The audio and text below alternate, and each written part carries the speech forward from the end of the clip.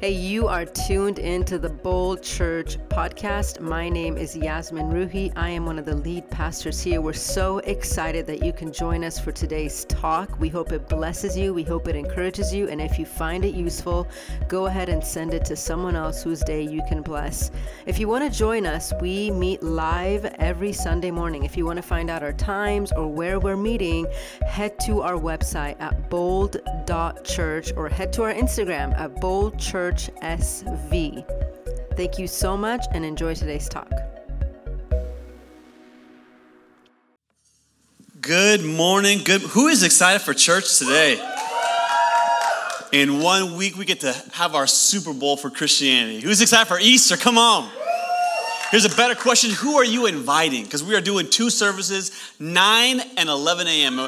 Before we begin, let me just give you a few announcements to hype you up. Next Friday, we are having our very first Good Friday service. Why? Because we've never had a building before. So we can do whatever we want. Easter is two services. If you show up at 10 a.m., I will be in the middle of my sermon. Good luck with that one. And then in 2 weeks after Easter, or the week after Easter, we are doing child dedications. A lot of moms in the room that maybe you're a mom for the first time, maybe for the second time. This is a great, or a third time for some of you. God bless you. They need prayer. You want to dedicate your child. That is the perfect weekend. And that same weekend, the 16th, is for those that want to join this church. That you've been coming for a while and you want to take, what's my next step in this community? Do you just want me to come on Sundays? Do I go to groups? No, we ask everyone, no matter where you are on the journey of faith, whether you are still exploring Christianity or you are coming to our church as a Christian, your first step is growth track. And then on the 23rd, it is a party up in here. We're baptizing 3 people in the name of Jesus. Come on, you don't want to miss it. If you're new, again, I'll just tell you, the best way to take for your first step in community is by filling out this Connect card. And we are concluding a collection of talks today that I just titled The Best Way to Die. And really the heart behind this series, or this collection of talks, is really a year ago, I was in the room when my father died. And it hit me. And the way it struck me, a collection of talks just birthed out of it. And week 1 of this collection of talks is, don't be scared. That what we call death, heaven calls birth. And then the following week, Pastor Layla, our guest speaker, she crushed it. She taught us, don't be afraid of death, be afraid of God. Because when you live in fear of man or you live in fear of anything other than God, you'll never fulfill the calling for your life. And then last week, I explained the feeling, the sentiment that my dad had going into that room. And he had hunger for more life, but how do you die full? Today is very similar. I just need to share this leadership principle. It's this. It's don't share your wounds, share your scars. So the first 3 talks are what my dad went through. This one is about what I went through. Because his death impacted me in a way I don't want to live that way. I walked in that room and said goodbye to my dad, but I walked out different. What I mean by this is wounds are things that I struggle with, things that I've been dealing with my whole life. But I don't want to share wounds with you because if I show them to you, you're going to get infected by them. A scar, though, is different. A scar is something God's healed me of, and I want to show you his power in my life. Sometimes as Christians, we're crazy. We share things as if we've been through them. We're not. And this is one of those talks where I'm not preaching to you today. I'm preaching to the healed version of me. And I'm hoping through my embarrassing stories, it's going to help some people this morning. There's only a few times on Sunday I'm going to give you permission to laugh. I'm not going to throw something at you. But I'm going to show you some pictures. You're allowed to laugh and I won't get offended, okay? But if you have your Bible, go with me to Genesis chapter 27. Before we jump in at verse 11, I need to give you some backstory. There's a guy named Jacob, and he's talking to his mom, Rebecca. You need to understand this family of origin. There's a husband and wife called Isaac and Rebecca. And this couple have twins. Did anyone ever see that movie from the 90s, Twins, with Arnold Schwarzenegger and Danny DeVito? They were biological twins, but they look nothing alike, right? And he made this amazing movie. They're on the cover. They're both wearing like gray suits. And one's like 6'4" and muscular, and one's like a Oompa Loompa right next to him, right? This is the Old Testament version of Twins, that movie. There are two brothers and they are twins, but they are nothing alike. One is 6'4", is the varsity football player, captain of the team, can throw a spear 50 yards. He is the firstborn. His name is Esau. And the Bible says that he has red hair. He's literally an Old Testament version of Elmo, who's 6 foot tall. And then he's got a brother. His brother is Jacob. And Jacob is not an outdoorsy kind of guy. He loves to bake bread, you know.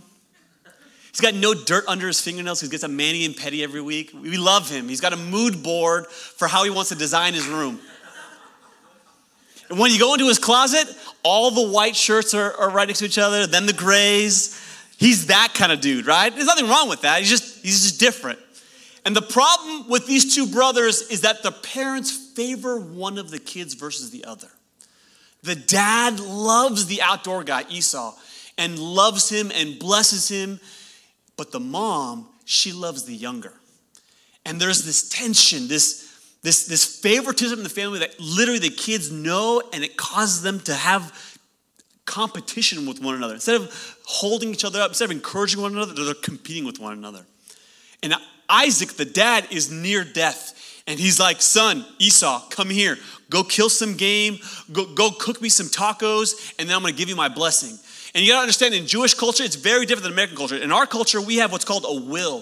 So I give you a part of my inheritance. I give you part of my blessing. And I divide up. And you would think with two kids, it gets 50-50. In that culture, it's 100% and 0. So when Isaac's saying, go get me some game, I'm going to give you all of my blessing because you're my favorite. And the mom hears this. And because Esau is not her favorite, she goes to her son and says, I need you to play actor for a little bit. I need you to pretend that you're your brother. Even though he's 6 foot and he's tall and muscular and you're kind of thick around the waist, that's okay. Don't worry, we'll pretend. And you're probably wondering, how in the world are Danny DeVito going to pretend he's Arnold Schwarzenegger? Well, the dad's blind. And he's losing his hearing. And he's been in bed and he's close to death, so you can trick him. And that's the context that we find ourselves in. And in verse 11, when someone sees on the screen, someone say amen. Jacob said to Rebekah, his mom, but my brother Esau is a hairy man. And while I have smooth skin, what if my father touches me? I would appear to be tricking him and would bring a curse on myself rather than a blessing. He's not ashamed of sinning. He's ashamed of getting caught. Let's just be honest, right? He's okay with lying. He's just not okay with getting caught.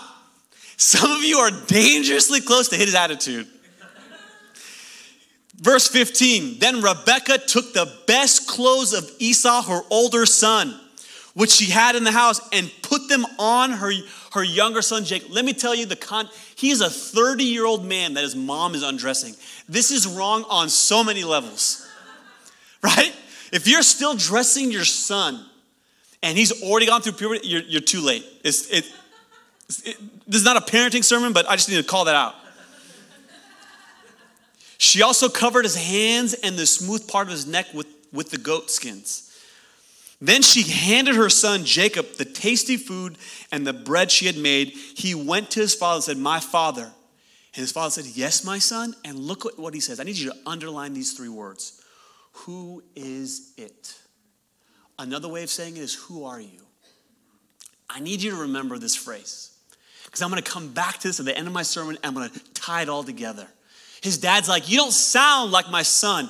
Who are you? And Jacob lies to his dad and he gets the blessing. And for the next 20 years of this man's life, he is blessed beyond compare. He's got not 1 wife, but 2. We call that a curse today, but back then that's what they did, okay? He's got 12 sons, daughters. He's got crops and flocks of herds. This man is so blessed with real estate that they name a country after him. Israel. This man is so blessed that he lives 147 years old. And I just have to wonder, it doesn't pass my imagination if he, for the next 20 years, wonders, am I blessed because I lied or because I did it myself? Did I really earn all this that I got in my life? See, Jacob, he's a poser. And I think there are people in this room that you have been going through life pretending to be something you're not. Hoping if I behave this way, then God will love me. Imagine this son thinking he's got to pretend to be someone he's not so that his dad will love him. And he knows it. The title of my sermon today is simply this: don't die a poser. Don't die a poser. The best way to die is by being you. All of the brokenness, all of the imperfection, because God uses it. If you can bow your heads and close your eyes, I want to pray before we begin. God, thank you so much, Lord, that you are here. God, thank you for the worship team that prepared our hearts for it this morning. God, I'm praying that your word's going to speak to us this morning. Lord, we thank you so much that you have us here. We thank you so much that you're going to speak to us. Spirit of God, would you do something on the inside of us? Jesus, would you set us free from our fear of being us, from the way you created us? We want freedom this morning. God, break chains, break mindsets that are holding us back. You created us to be a certain way. Allow us to walk in it. God, you called me a masterpiece, and I don't feel that way. Speak to us, change us. We love you, we praise you, we honor you. And everybody said? Amen. Come on, everybody said? Amen. Can we give God a shout this morning? Come on. In high school, I had a group of friends, and we called ourselves the Tree Group. Very creative, because we literally hung out by a tree in high school. And there's 9 of us and back in high school, but there's 8 of us today. One of us got excommunicated from the group. He chose to leave.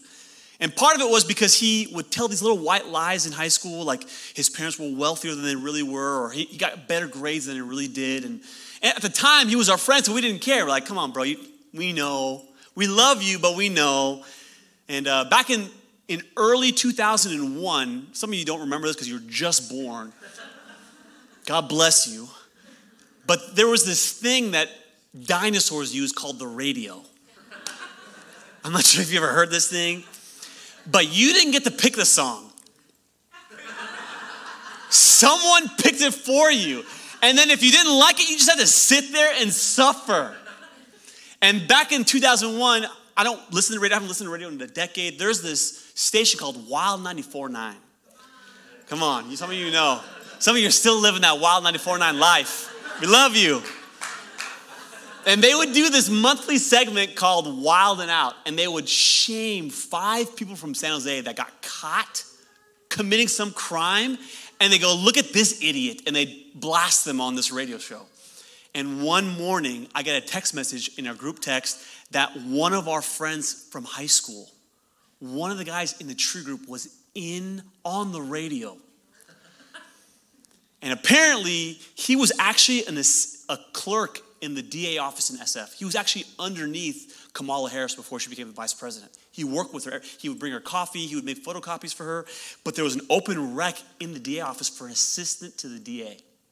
So imagine for 4 years, we think he's in law school. He's about to be like on the fast track to be the DA of SF. He applies for this position, and they run a background check on him. Not only has he never taken the bar exam, he wasn't even in law school. And he got fired. And he was so embarrassed, he stopped hanging out with us. And it's so easy to judge my friend. But the only difference between him and Jacob is Jacob didn't get caught. And my friend did.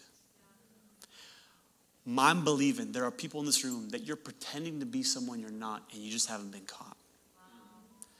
If you've ever dealt with imposter syndrome, anyone ever heard of imposter syndrome? Okay, 5 of you. By the next 5 minutes, you're going to be like, oh my gosh, I struggle with that. Let me read you a definition. Imposter syndrome is this. Imposter syndrome is the persistent inability to believe that one's success is deserved, or believing you are not as competent as others perceive you to be. So even when you don't lie and you're in a room, you're like, I shouldn't be here. The experience of feeling like a phony, as though at any moment you are going to be found out. I wonder in this room this morning if anyone feels like a phony. If anyone feels like if they really saw me for who I really was, the mistake that I am, the incompetent person I am, they wouldn't love me. Let me tell you, there's not enough gel in the world to cover your phoniness, who you really are. There's not enough flashy Gucci shoes to hide who you really are. There's not a Tesla shiny enough to hide the real you. Yet many of you in this room, you walk around with feelings of insecurity, insufficiency, and you feel like a phony. If that's not you, that's definitely me. From the day one that I started this church, I have felt, God, you are crazy. Why would you ever have me start this church? And there are often sermons that I preach that they are often not for you. They are first for me. Can I tell you how crazy it is that God has broken men preach sermons for him? If I were God, I would pick angels. Why, Pastor Ali? They're perfect. They fly. Like I would listen to anyone who flies. Right? You got my attention. I am imperfect. I am broken. And maximum, I'm going to live 100 years. But I have too much bacon, so I'm going to be well short of that.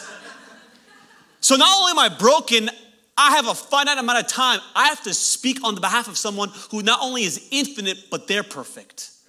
How small do you think I feel? And then there are times, listen, faith comes by what? Hearing. Can I tell you, my dream is for everyone in this church to preach a sermon, to realize how much faith you need. It takes way more faith to speak faith than to hear it. There are times I'm preaching and I'm like, I don't even know if I believe this myself. And there are times I have to say amen because I need that sermon more than you do. And if you walk long enough with imposter syndrome, when you continue to feel like you're not worthy, you continue to feel like you're a fake, when you continue to feel that you don't match up or that you're an imposter and that you're not someone that everyone thinks that you are, one of two things will happen. Paralysis or perfection. Paralysis, it means you push people away. You don't want them to see you, so you're socially distant. You're around people, but they never see the real you because you're always living with a mask on. Because you don't want them to, because if they see the real you, then they won't really love you. The other side of that is not just paralysis, but perfectionism. You have these lofty goals, these goals that are impossible, and you are a workaholic trying to achieve the status of what everyone thinks that you are.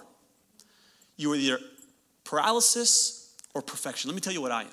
I am definitely a workaholic. From the moment we started this church, I have felt this weight that I am the wrong guy, God. I have read 100 books a year for 5 straight years. Listen, I don't love books. I feel inadequate. I spend sometimes 25, 30 hours a week trying to create a home run sermon every week because of the pressure of trying to live up to what you think that I am. And the only one that suffers is not you. It's my wife, my kids, and my mental health. Because I'm trying to be someone that I'm not. Perfectionism. I wonder, though, how it shows up in your life. Many of the parents in this room, you know exactly what I'm talking about. Your kids, when they're small, they idolize you. There are 3 phases of parenting, let me tell you. Let me warn some of you kids with little ones that don't walk. They're going to idolize you, then they're going to demonize you, and then they're going to empathize with you. Just warning you. I've seen it in myself, saw it in my wife.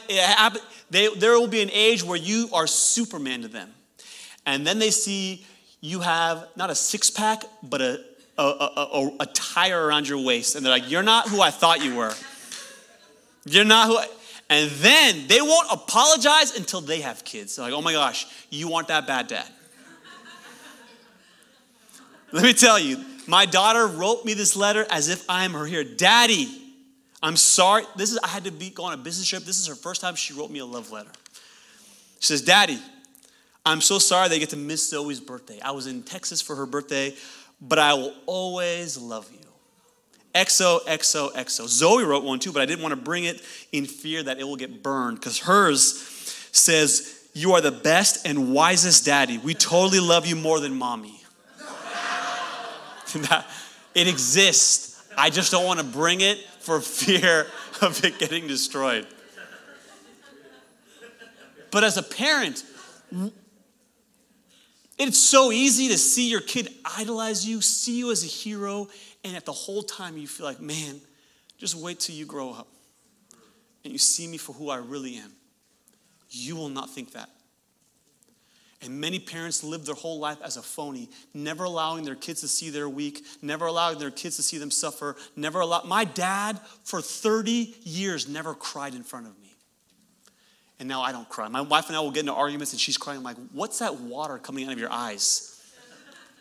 Because I don't get emotional. I never saw my father cry.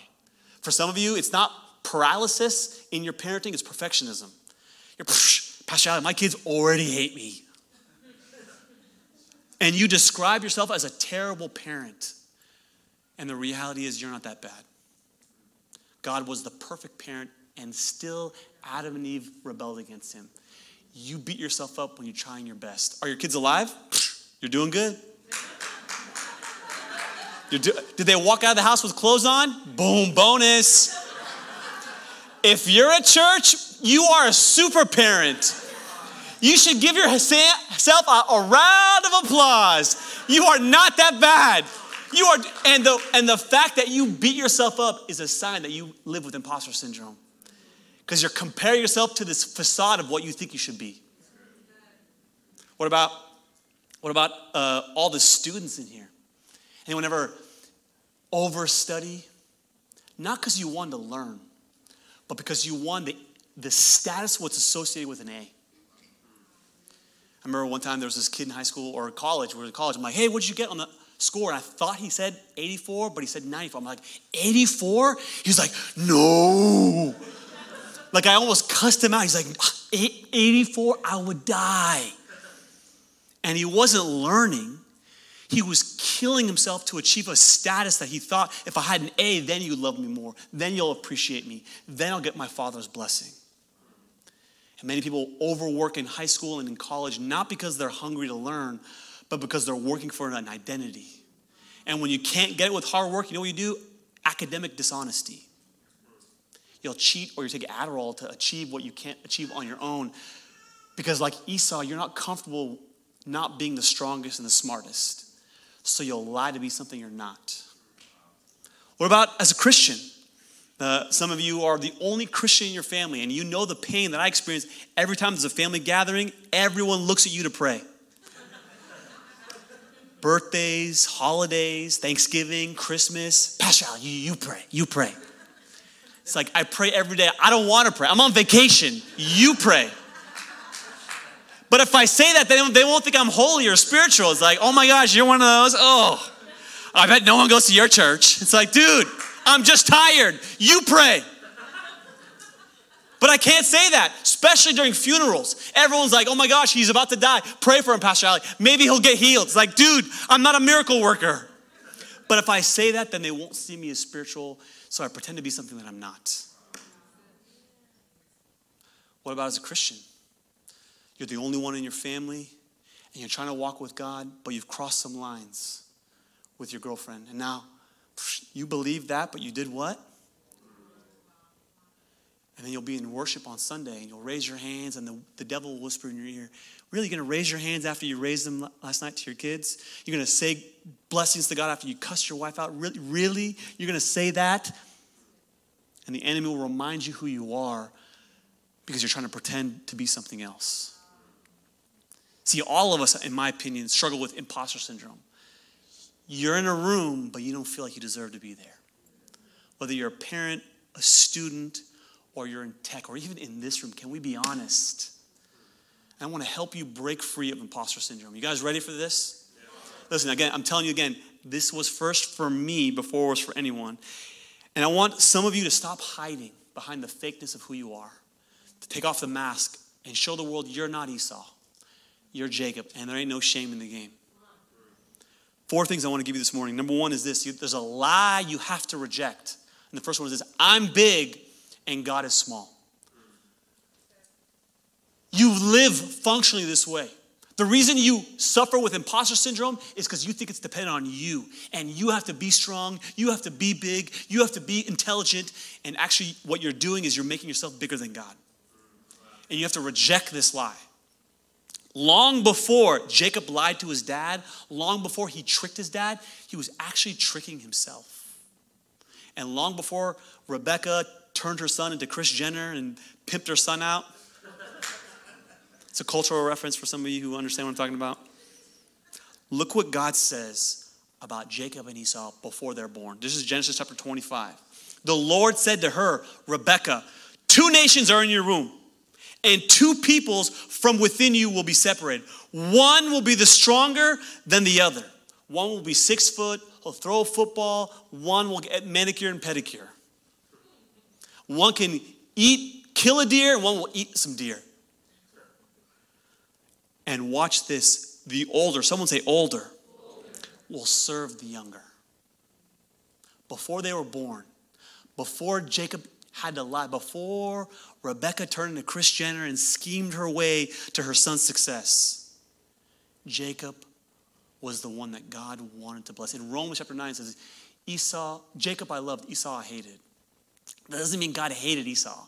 It means to love less. He chose that the lineage of Jesus would come through Jacob. And the only person that Jacob was fooling his whole life was not other people. He tricked himself. God wanted to bless him from the beginning.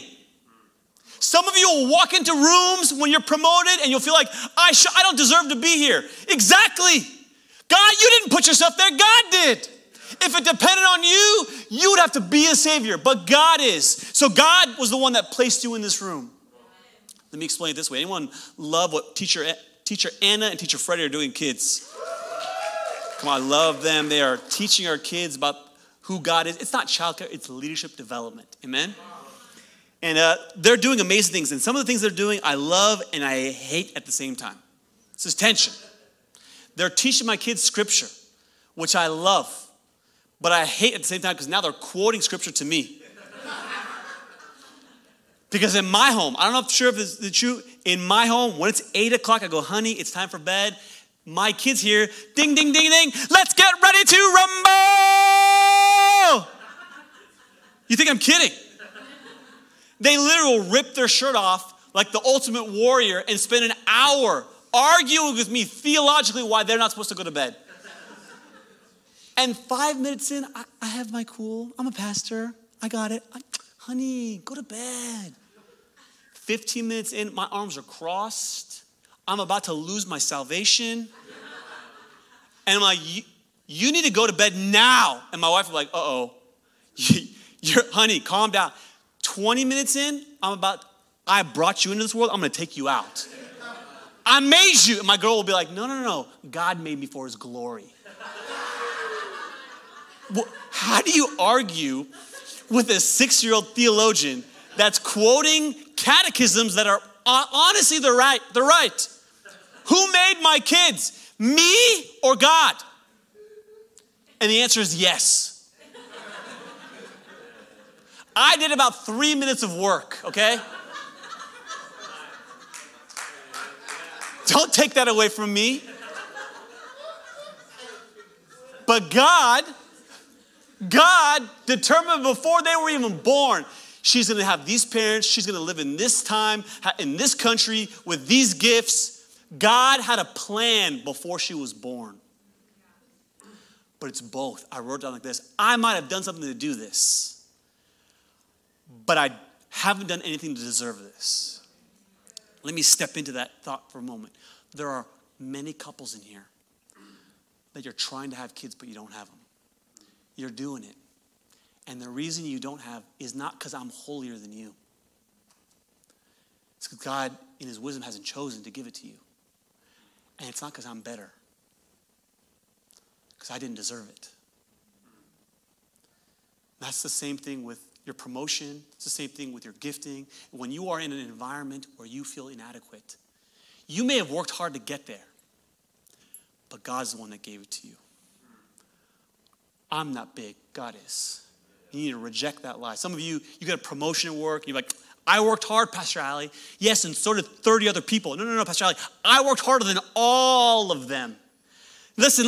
You got to take a step back. Why did you get that job in the first place? Because I promise you 1,000 people applied to that role, and yet your resume had favor on it. Yet when the hiring manager was looking through all the resumes, he could have hired 10 other people, and the job still would have been done, but he chose you. Don't take credit for what only God can do. You may have worked hard. You may have done it, but you didn't deserve it. Because God allowed you to have those parents with those opportunities to go to that school, to get this job. And when you're in a place of promotion and you feel inadequate, you have forgotten who brought you there in the first place. You may have done it, but God was the one that gave it to you. This is why college students, they're so prideful. Like, oh my gosh, I was the one that got a 4.0. Yes, but you know that school, that degree had 1,000 kids. 1,000 kids with the same exact GPA, the same exact SAT score. Why did they choose you? They chose you because the favor of God was on your life. Because everyone's doing it, but you didn't deserve it. I wrote down like this. I'm hoping will bring freedom to some of you. If you think you did something to earn it, then you have to keep doing it, keep up the facade. But if you know you did nothing to deserve it, then all you have to do is keep the faith. Just keep believing that God was the one that brought you here, will get you there. If he did a miracle in your life to get you to this point, he'll do another one to get you to that point. If he's the one that grew your business to here, he's the one that will grow your business to there.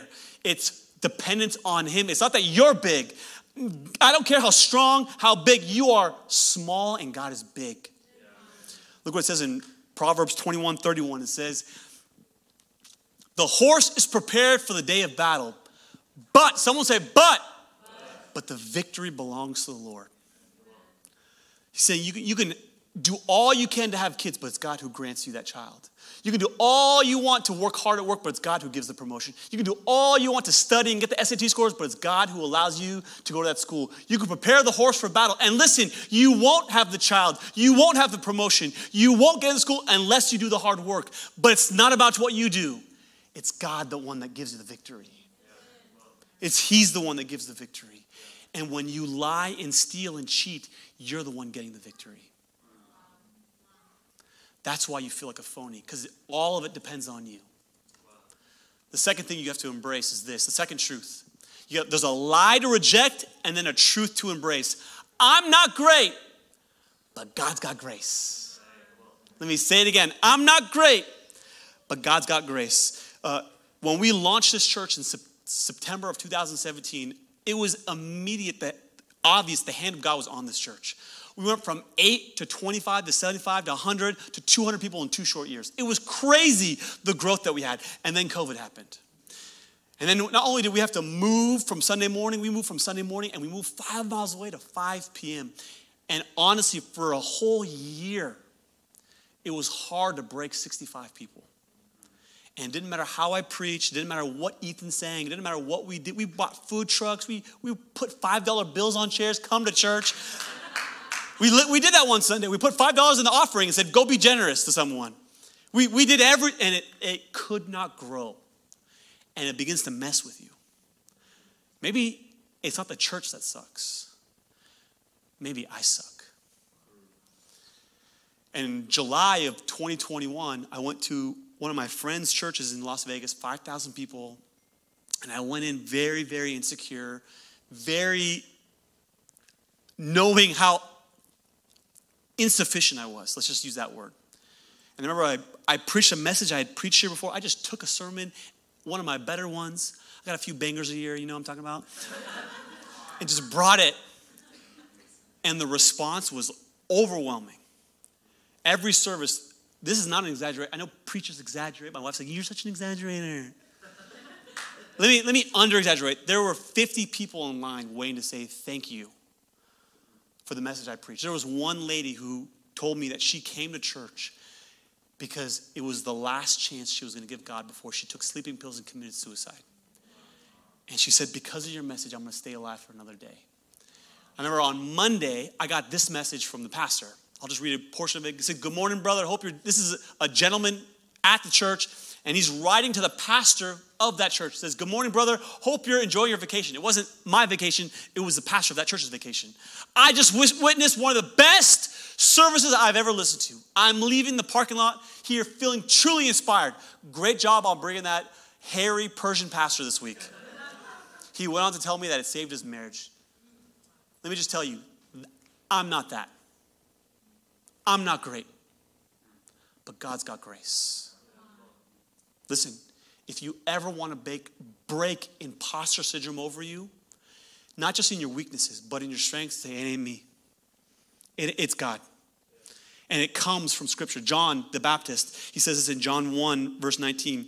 Now this is John's testimony when the Jewish leaders in Jerusalem sent priests and Levites to ask him who he was. He did not fail to confess, but confess freely, I am not. Someone say, I am not. I am not. Notice he's describing what he's not versus what he is. I am not the Messiah. I'm not God. Some of you need to stop pretending like you are strong in everything. You're afraid to show your weaknesses. You're afraid to show your insufficiency. You're afraid to say, I'm weak here, but I'm kind of good at these things. John the Baptist, watch what he does. He's not afraid of describing what he's not good at. Look, the next verse. They asked him, then who are you? Are you Elijah? I am not. Are you the prophet? No. It's almost like he's comfortable being small, being weak, being who God created him to be. Finally, they said, who are you? Give us an answer, because we have no understanding of the way you're not boasting. There's crowds here. Aren't you amazing? He's like, no. Give us an answer to take back to those who sent us. What do you say about yourself? How would you describe yourself? John replied in these words of Isaiah the prophet, I am the voice of the one calling in the wilderness. Make straight the way for the Lord. Here's what I love about John's testimony. It's nothing that he is and everything that he's not. Write this down. This is going to help you, some of you. Everything that you are not is there so that you can point to everything Jesus is. Do you see it? God gave you weakness so that you can glorify in your meekness. God wants you to feel insufficient so you can say, it ain't me. I'm not great, but God's got grace. Now, let me use myself as an example. This is the very, very embarrassing part. Lord, help me. Every time someone new comes to our church, like, oh my gosh, Pastor Ali, you have like a good fresh fit. Nice jacket, nice jeans. These are my wife's, by the way, I'm just kidding. But I'll get complimented, like, oh my gosh, you dress nice, Pastor Ali. And it's like, no, I don't. I have zero, and that means negative, actually, fashion sense. Everything that I have, everything that I wear, my wife dresses me. And I'm not embarrassed to say that. Not that she literally puts my clothes on, although I pray for that day. Honey, you can take my clothes off anytime in Jesus' name. It's not that. It's that she helps me pick out my clothes. First time we get married, we come back from the honeymoon. She is standing in our closet. Says, honey, I need to talk to you. I'm like, what? What happened? And then she begins to proceed and take article of clothing after article, and she doesn't tell me why. There's a pile. I'm like, honey, these are all clean. I already washed these. She's like, no. These are all going to Goodwill. I said, what? ¿Por qué? Became fluent in Spanish in 2 seconds. ¿Por qué? Why? She's, and I'm quoting her, and it's time to get your grown man on. Time to get your grown man. I'm like, what? I was so offended. I'm not going to lie. I was so offended. I'm like, what? How would I have this? You're in my house, girl. What do you mean grown man on?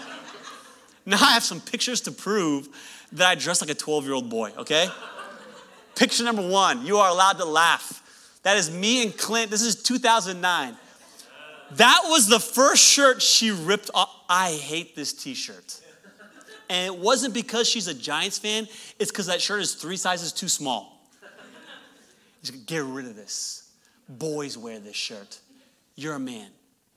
Listen, there are 2 things I need you to see about this picture. Number 1, this shirt probably fits a 12-year-old and I'm wearing it.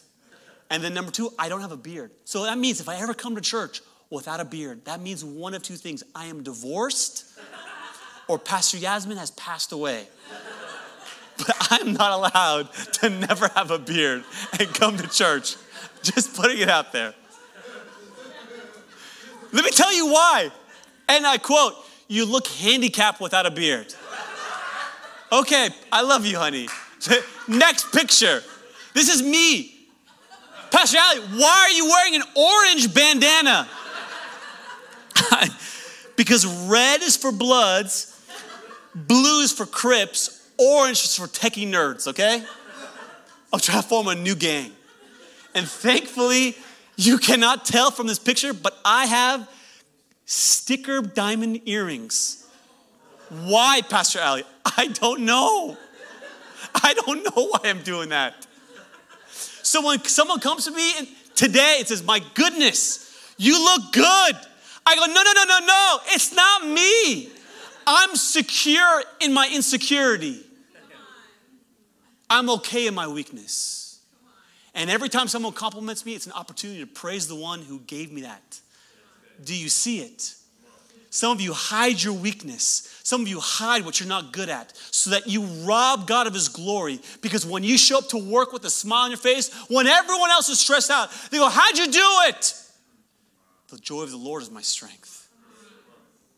When you can have cancer and your whole family's falling apart, how are you not freaking out? You can say, I'm a control freak just like everybody else, but God's got this. I wrote down like this, that's not your weakness. That's your testimony. That's not your weakness. That's your testimony. Some of you, though, will push back.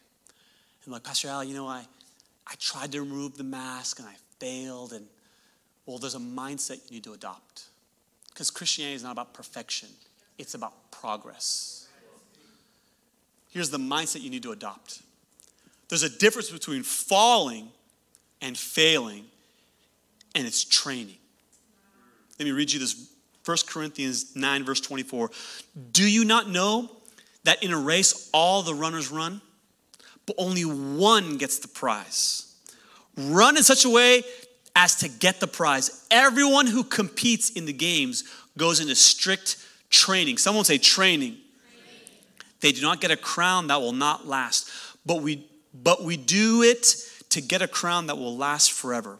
Therefore, I do not run like someone running aimlessly. I don't just have hope. I'm training.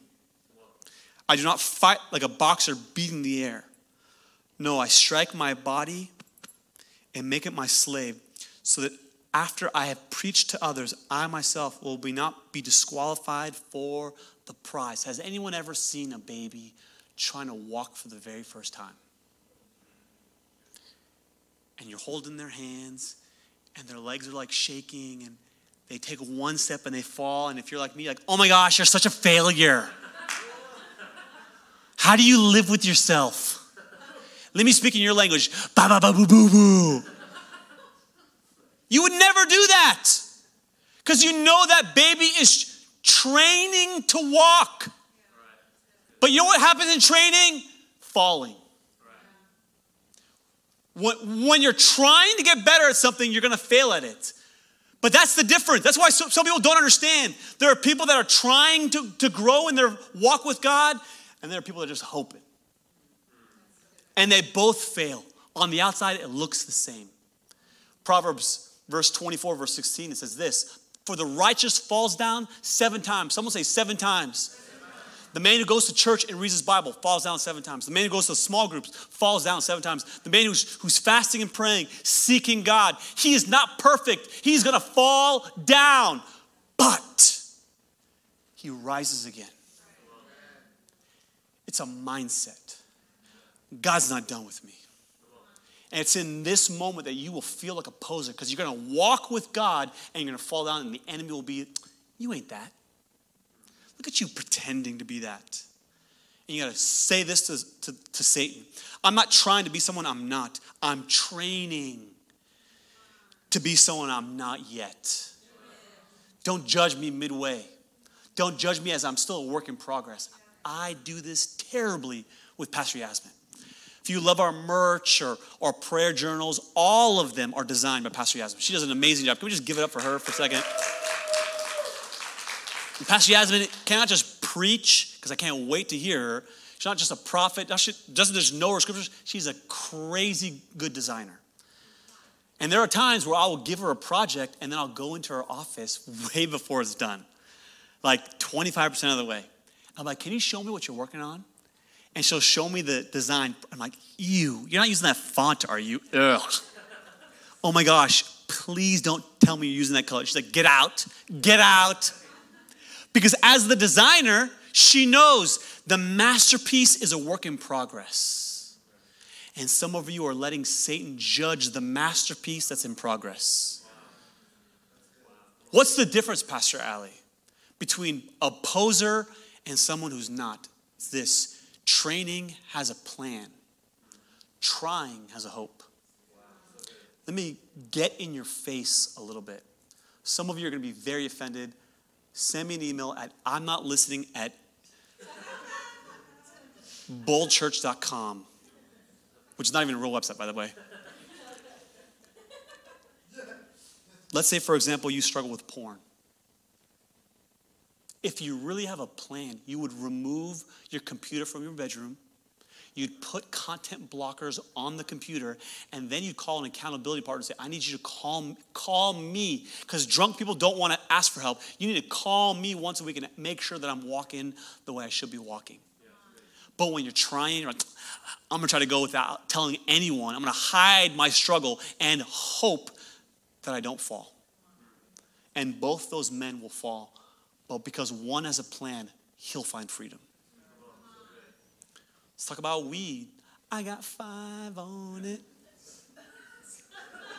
I've never, so I don't even know what I'm talking about.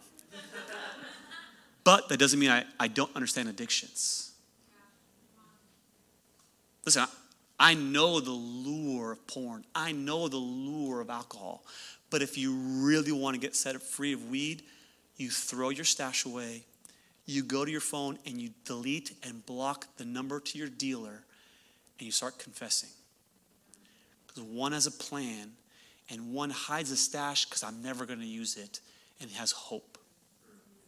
They're both going to fail, though. What about in your marriage?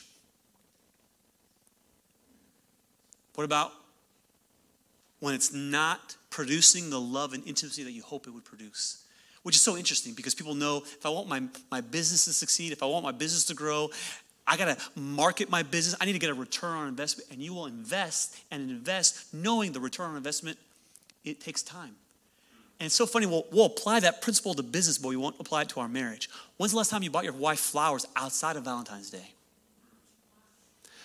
Listen, it's so funny to me that people will plan and put in their schedule, my dentist is important, my haircut is important, and they'll put it in their schedule. If your wife's important, you'll put her in your calendar. Because even though your marriage may not be where it should be, one person is hoping and one person is training. There is a difference. What about Christianity?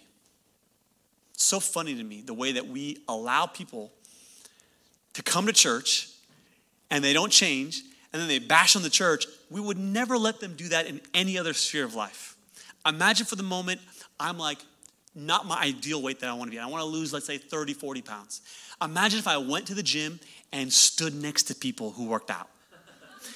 And I drank water next to the person who was on cardio. And I changed in the gym next to the person who worked out hard. And I'm at the gym and I'm around them, but I'm not doing the hard work. Listen, some of you come to church, you don't give, you don't serve, you don't go groups, and then you wonder why you're not changing. You would never do that with the gym, but you do that with Jesus. Let me give you 5 things to make you have a plan that every Sunday, before you walk in this room, you have a plan. Watch this. Pray before you even get here. Say, God, I'm going to church because I want to leave different. Speak to me. When you're on the way, don't listen to Tupac. Listen to something about Jesus. Prepare your heart. Don't let this be the only time you worship on Sunday morning. Take your Bible with you. I need to underline that. I'm going to go read that when I go home. Take notes. I learned this in seminary. If you take notes in church, you're more likely to go to heaven. For all of you that are new, it's like 95% more likely to happen, okay? Sing loudly like you mean it. And number 4, expect. Someone say expect. Expect God to move. Maybe God's not moving because you don't expect him to. If you want to break imposter syndrome, you got to reject the lie that you're big and God's small. You got to adopt the truth that I'm not great, but God's got grace. And you have to have a mindset that there's a difference between falling and failing, and it's training. I'm not there yet, but I'm trained to be that person that God's called me to be. And the last one is this. The best way to die is I'm done pretending. I'm done pretending. Let me read you this verse. If I can get the worship team to come up. Genesis chapter 32. This is 20 years after the fact. Jacob's about to see his brother. And his brother, when he left the first time, said, I'm going to kill my brother because he stole my inheritance. And Jacob has not seen his brother in 20 years. And the night before he sees his brother, this is what happens. Then a man, someone say a man. This is the God man though. This is Jesus. At this church, we believe Jesus is fully God, fully man. That he entered human history this 2,000 years ago. And when he met Jacob in this, it was a Christophany. He had not become fully human yet. But he came in the person of Jesus.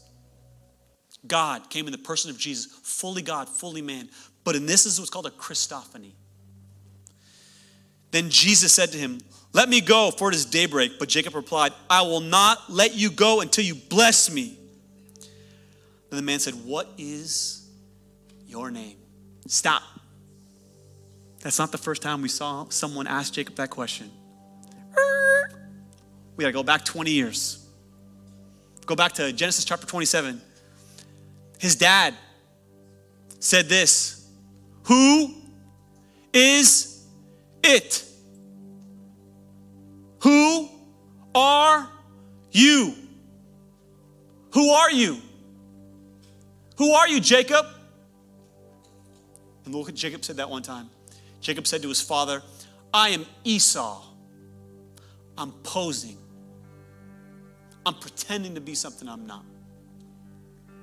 No different than my high school friend. Pretending to be a DA for SF. Pretending to be in law school. I'm Esau. What do you pretend to be? And here's God, 20 years later. Watch what Jesus says to him. The man, Jesus, asked him, what is your name? And Jacob, for the first time in his life, stops lying, stops pretending, stopped acting like he's got to be someone for God to love him. I'm Jacob, which means deceiver. I'm not the strongest. I'm not the smartest. I'm weak. I've had to lie and steal to get to the top. I'm Jacob.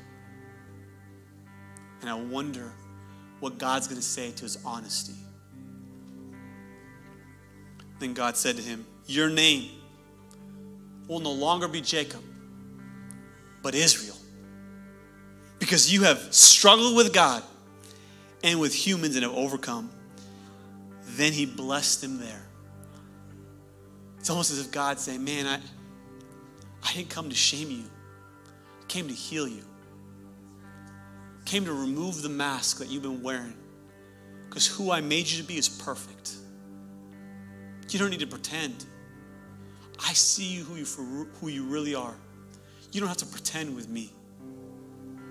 You don't have to pretend like you're smart, like you have it together.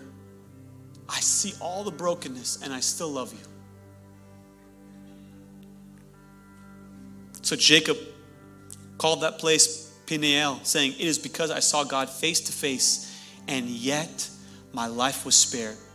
The sun rose above him as he passed Peniel and he was limping. Someone say limping. I need you to remember that because of his hip. Therefore, to this day, the Israelites do not eat the tendon attached to the socket of the hip because the socket of Jacob's hip was touched near the tendon. To this day, they still don't eat the tendon on the hip of an animal to honor what the wrestling match between Jacob and Jesus. And then look, before he has that wrestling match, look what Jacob prays. Verse 10. I am unworthy of all the kindness and faithfulness you have shown your servant. I had only my staff.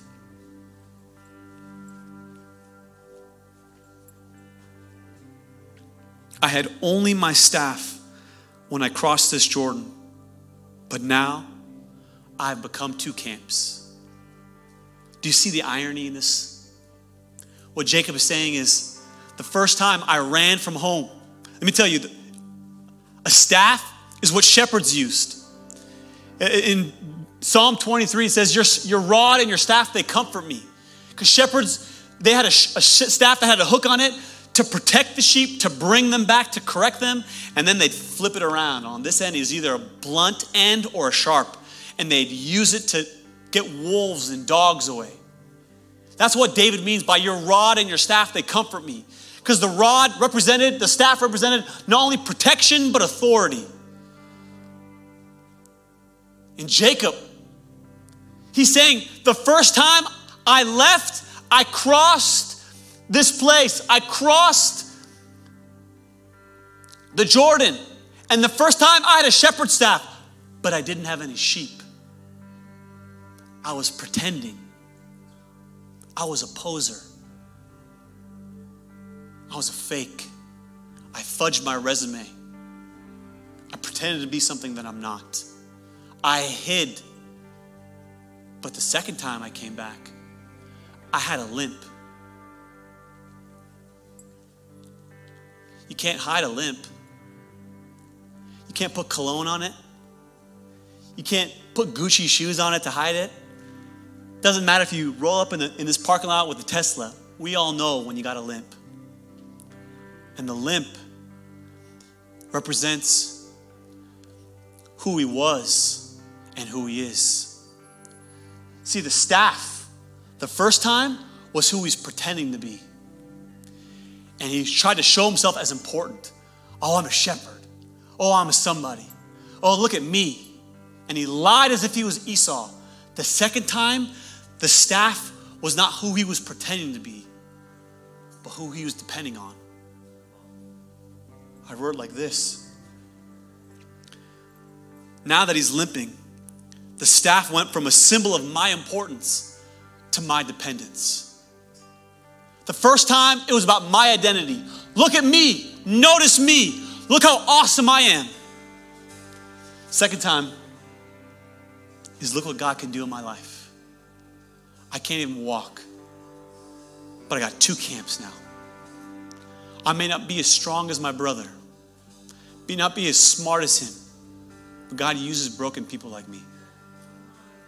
When I was in the 4th grade, I remember my mom got called to the principal's office, and they broke the news to my mom that I was dyslexic. It was why I was struggling in school. And I remember it was 3rd or 4th grade, and I'll never forget the words of that counselor. Your son will likely never graduate high school. And it's crazy to me. The one with reading and writing deficiency is the one writing a sermon every week. That's crazy to me.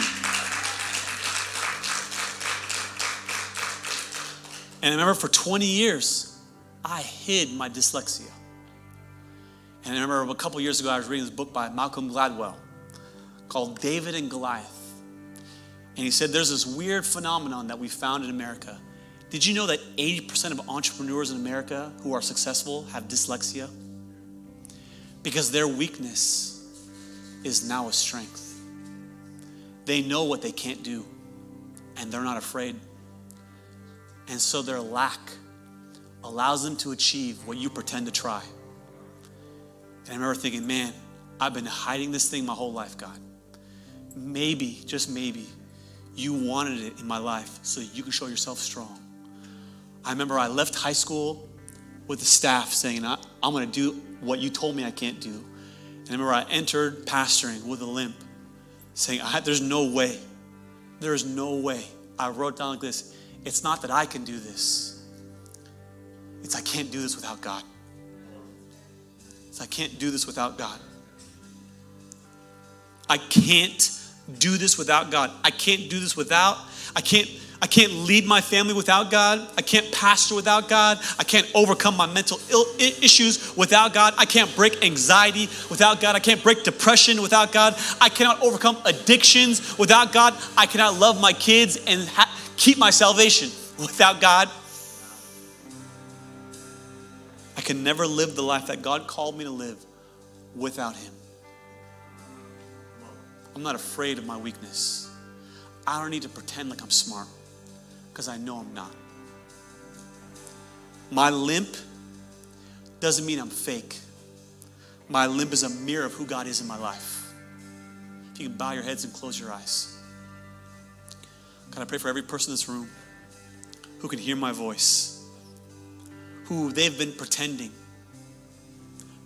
they're strong, pretending they have it all together, pretending they're Esau, pretending they're the smartest, prettiest, skinniest, most beautiful person, when we know that we're not. God, allow us to lean on you. God, allow us to embrace our limp.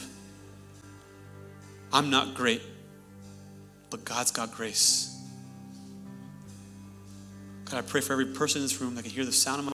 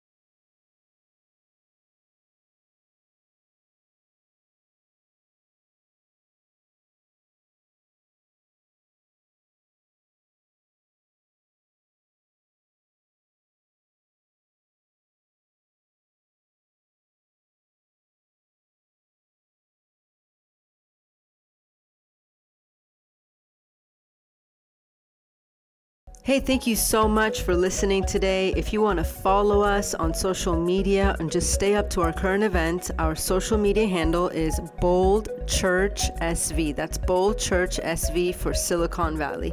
We hope you stay blessed and we'll see you soon.